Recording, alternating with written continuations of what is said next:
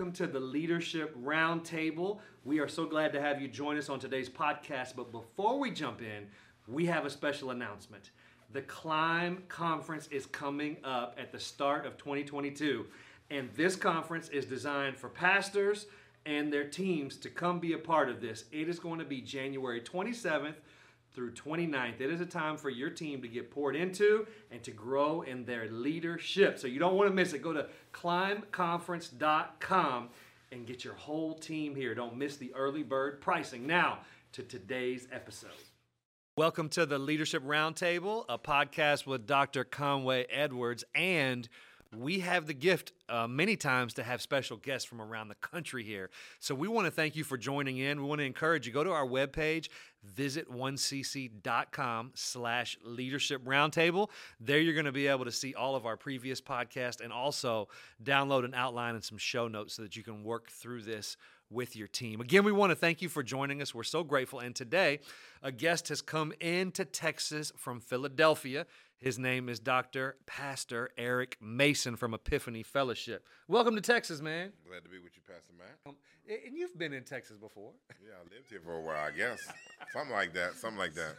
But yeah, so I get to mosey on down here a few times a year every now and then. So. And we're so grateful that you're here. And, you know, you have a book that's recently come out, Urban Apologetics, and we just wanted to kind of dive in for the leaders listening.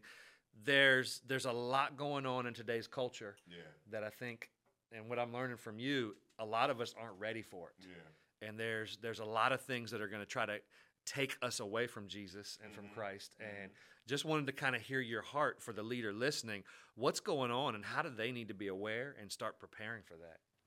Well, first off, thanks for having me. Great time here. So I would say that there's a lot of faith deconstructing going on by all young people that are Christians.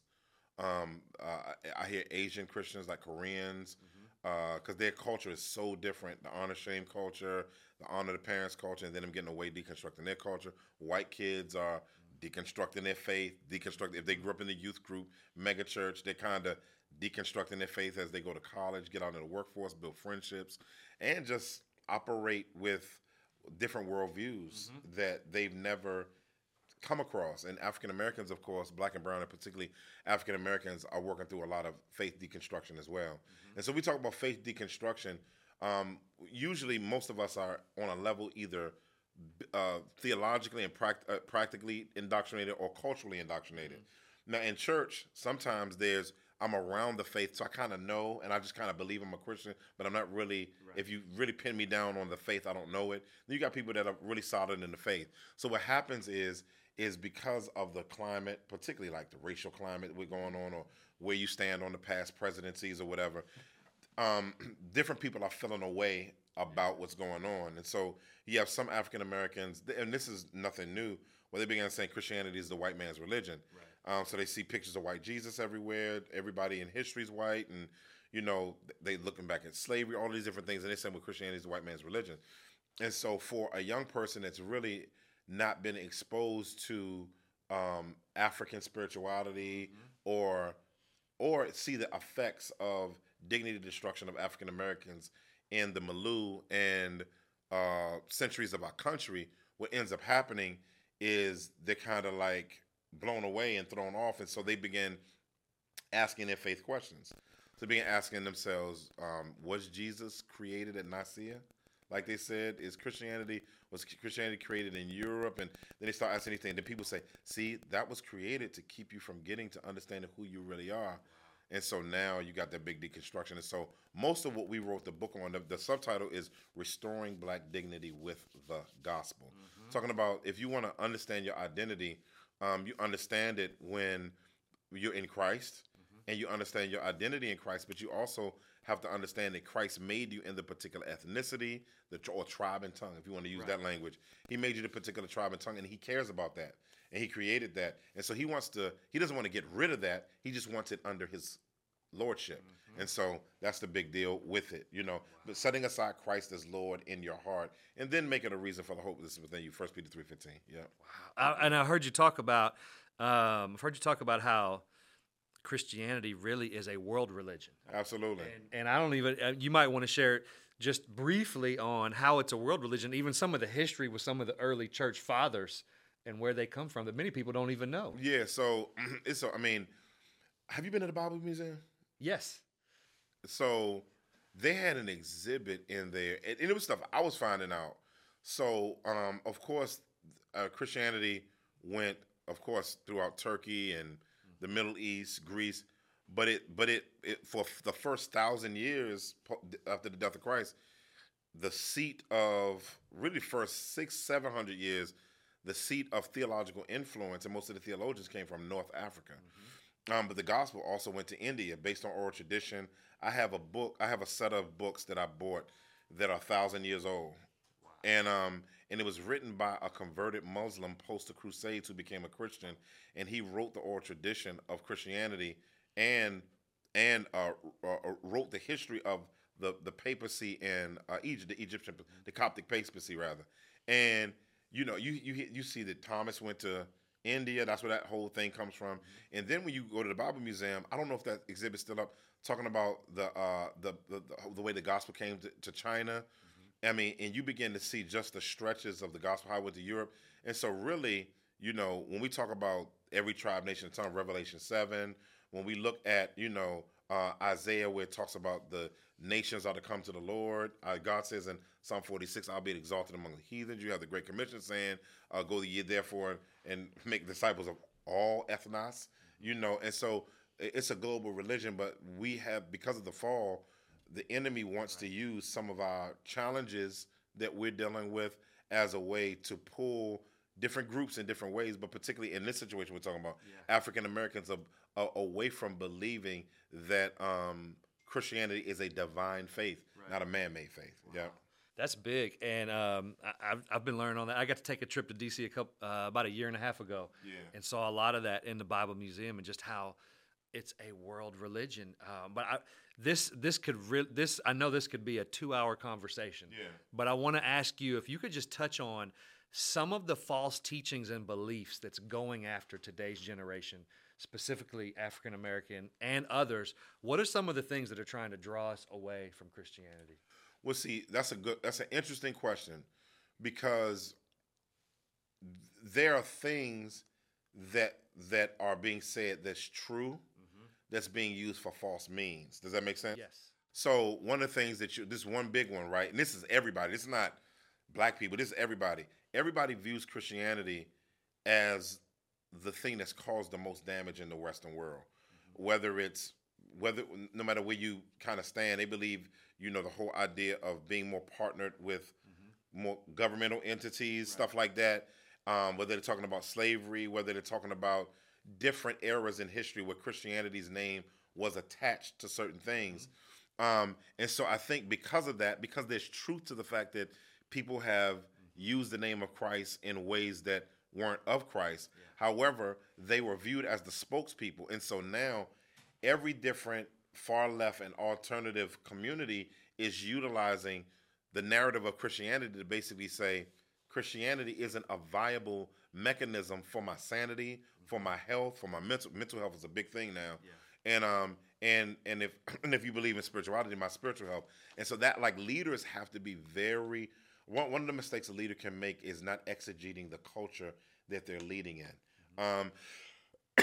Excuse me. If you're not exegeting the culture that you're leading in, what'll begin happening is you'll apply trying to get leadership development and engagement or whatever you're trying to do done in a context where you're a little sociologically and spiritually toned down. So, yeah. Are there any specific other false teachings that people need to dig into to be aware of that the common 50 year plus guy has no idea about?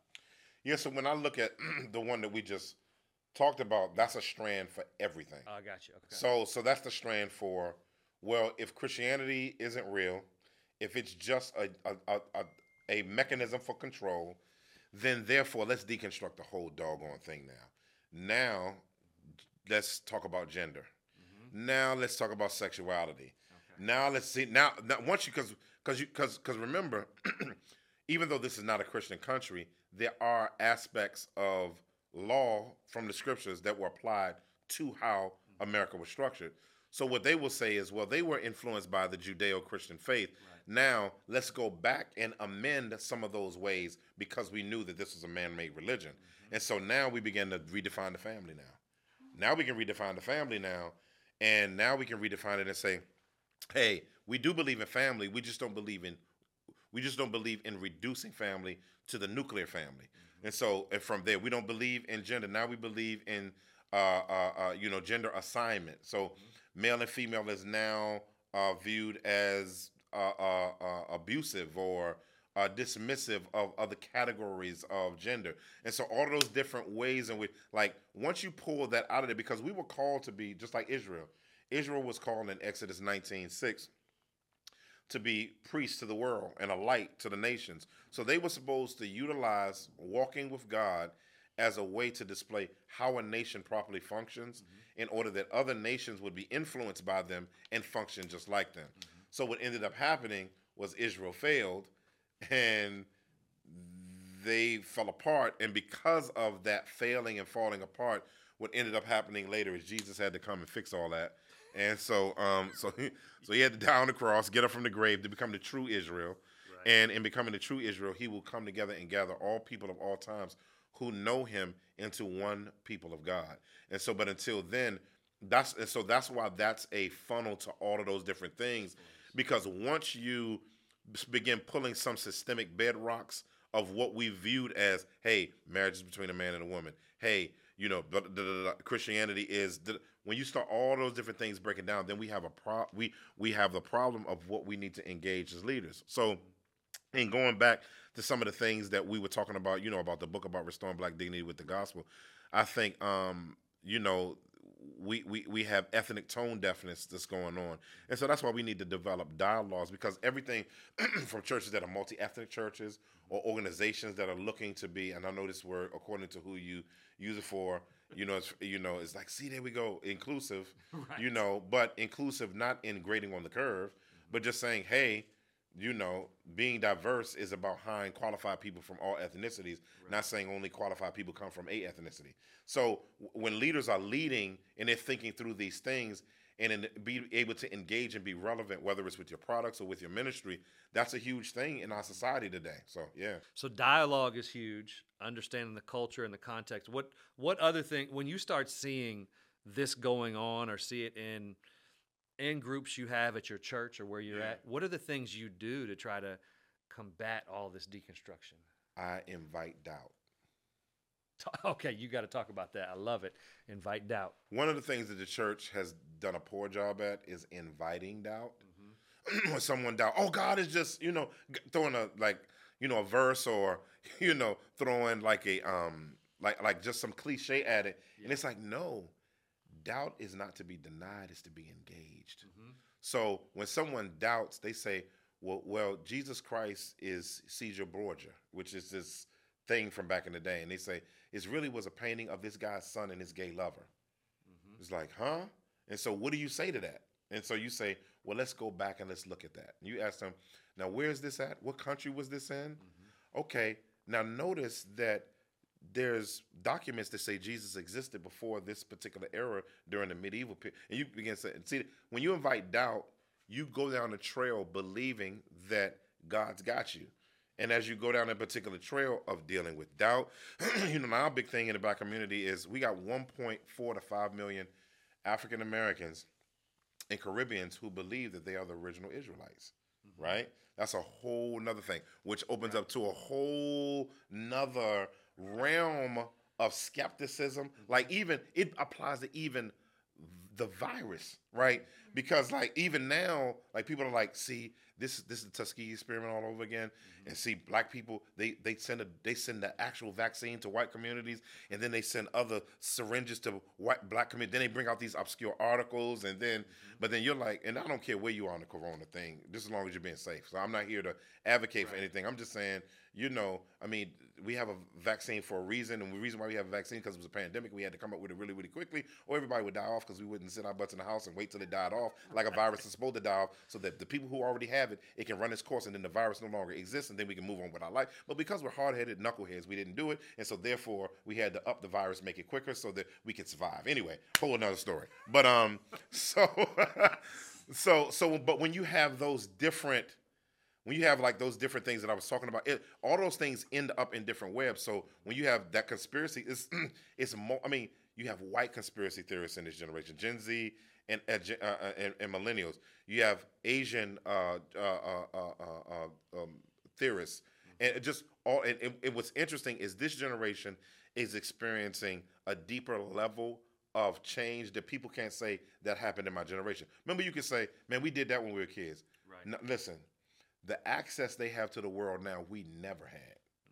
I mean, you had 6 TV stations. 2 of them were blurry. And a legit knob. And you had the newspaper, and you had the magazines. Dude, so the way information travels and the way the frequency of information can hit the midbrain, the heart, and the soul is just different. And so leaders have to know, listen, this is so important, who your people's pastors actually are. All right. Okay. Some pastors think they stand up on Sunday and think they're their people's pastor. Talk about that, because Listen. But for some people, the Breakfast Club is their pastors. Charlamagne the God and Angela Yee and DJ Envy. They're watching these podcasts, and so information and mentorship has been decentralized. Right. And so that's why a relationship is really the only capital you have to be heard, because nowadays people got to build a bare life. I go in and my phone anyway. My apps not only can I download an app, not only can I download all this stuff on my phone, but I can go into my settings and set up how I want to use it that best fits me. Right. But this generation, that's how they're applying church.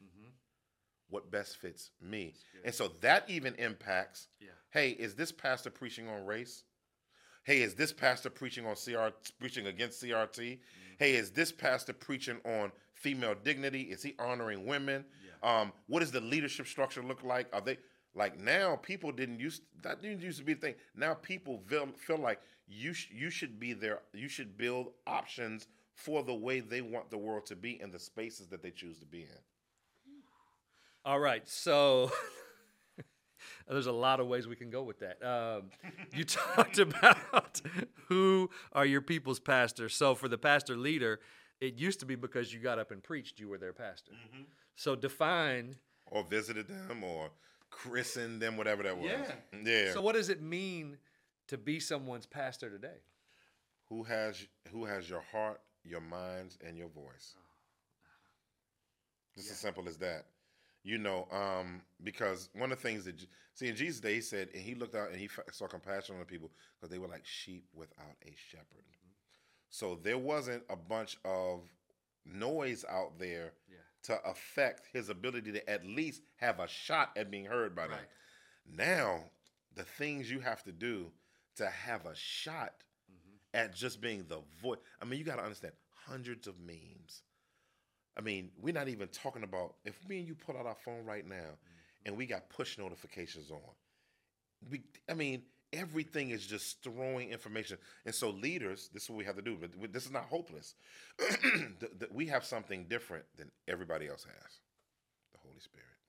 Come on.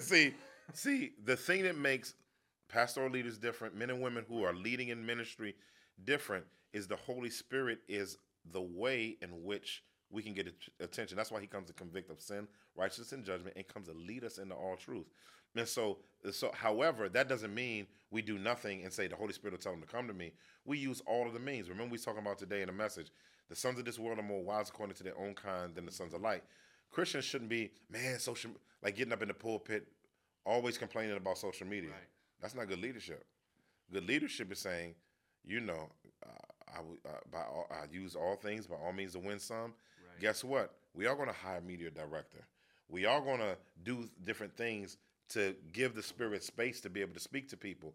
And so I think the church has to learn how to be a voice in culture. And that's really all of the, you brought up my book and all those different things. You have to utilize those mechanisms as a way to get God's voice into the culture. Yeah. Wow. Okay.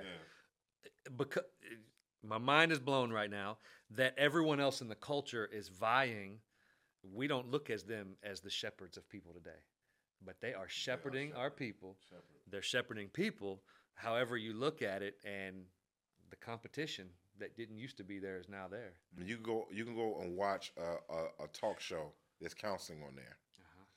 You turn on a podcast, they're talking about mental health. You turn on another podcast, they're talking about how to start a business. You talk about another one, they're talking about how to quit your. There's this series now that Gen Zers are doing on YouTube where why I left my $250,000 paying job to work for myself. Yep. I mean, it's so much stuff out there that's like the church. I'm not saying we necessarily do everything the world is doing to compete with the world. I just think that we have to be on the pulse of people's significance, dignity, and identity. You know, significance. What am I here for? Dignity. What's my value?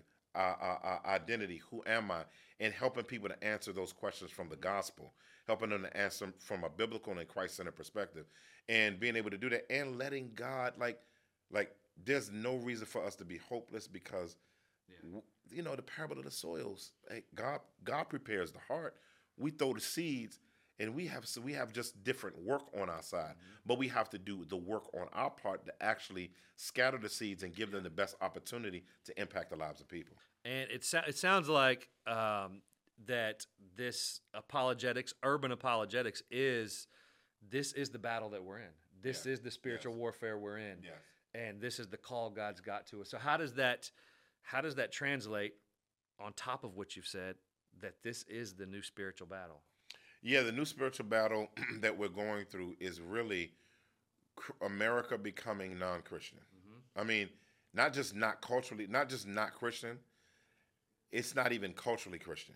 Like I remember in Texas, when I first came to Texas 27 years ago or 26 years ago, and pretty much everybody, if you talk to them about certain Christianese, they'd be vaguely familiar.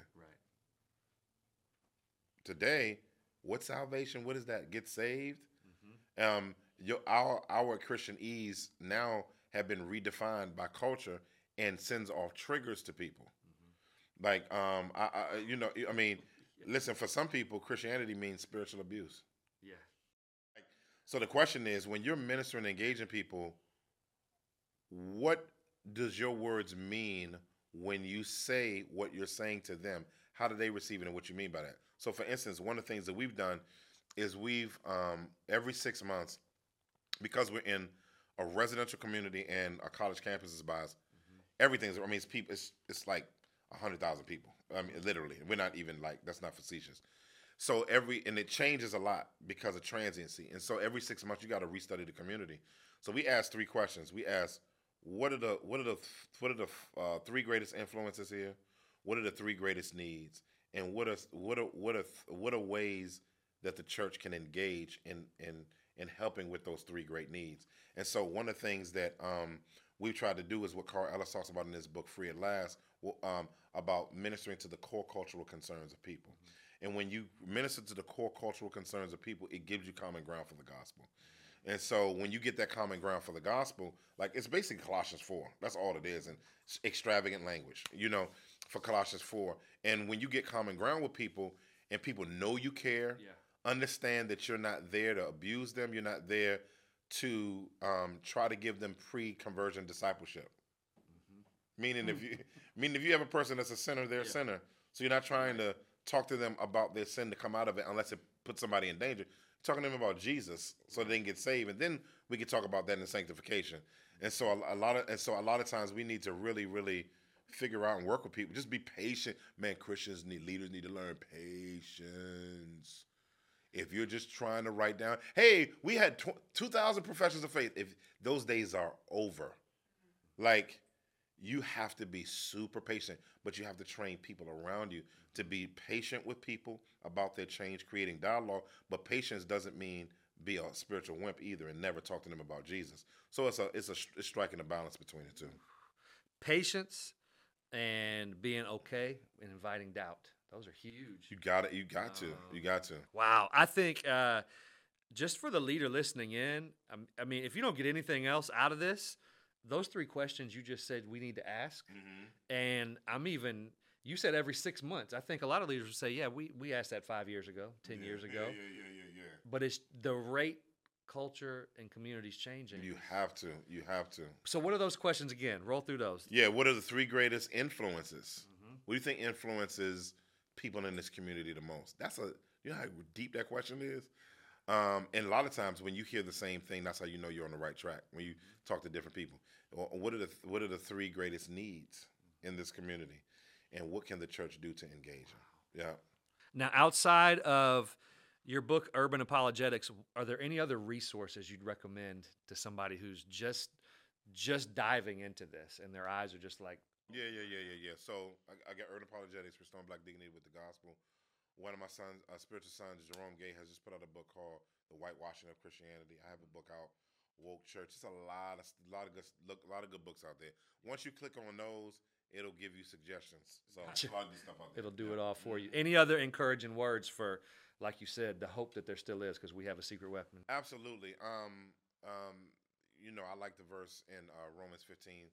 I believe it's 16. It says, "May the God of hope fill you with all hope and peace in believing." And so I pray that even these are challenges that are unique to our time, but let me tell you something. God isn't taken by surprise for absolutely anything we're dealing with. And so as a leader, you should be encouraged. Any level of leadership you're leading in, you should be encouraged that if you're doing things God's way and you're honoring God and you're seeking to grow as a leader and building great people around that's able to help be a part of the support of whatever God's called you to do, just know that in Christ we have a ton of hope that things will turn, people will get engaged, people will get changed, and the world will be better because of our commitment to Jesus Christ and how we lead in very, very knowledgeable ways. So, yeah. That's what I'm talking about. Thank you for listening in with us. Thank you, Dr. Eric Mason, for joining us today. Thanks for having me. Man, this is the kind of conversation we don't always have, but we need to be ready for. So we want to thank you for joining us and encourage you to go to our webpage. Again, that's visit1cc.com/leadership roundtable. You'll be able to see some notes and an outline for what we've talked about and those questions that you can go through with your leaders of how to be best prepared to make an impact. And we want to thank you again and invite you, if this has really blessed you or opened your eyes, to share it with some others, even whatever platform you're listening on or watching on. If you could leave us a review, that would help broaden the spectrum of who can get exposed to our teaching and our podcast as well. So we want to thank you again for joining us, the Leadership Roundtable. We cannot wait to see you again next month. God bless you, fam. Thank you so much for listening in on today's episode. We are so grateful that you are here. Now, if this has helped you grow and you want to climb your leadership to the next level, don't forget the Climb Conference is coming up in January of 2022. From Bishop Van Moody to Pastor Eric Mason to our very own Dr. Conway Edwards. You don't want to miss this. There'll be so many more. Here's where you go, climbleadership.com. It will be in our show notes as well. We cannot wait to see you there.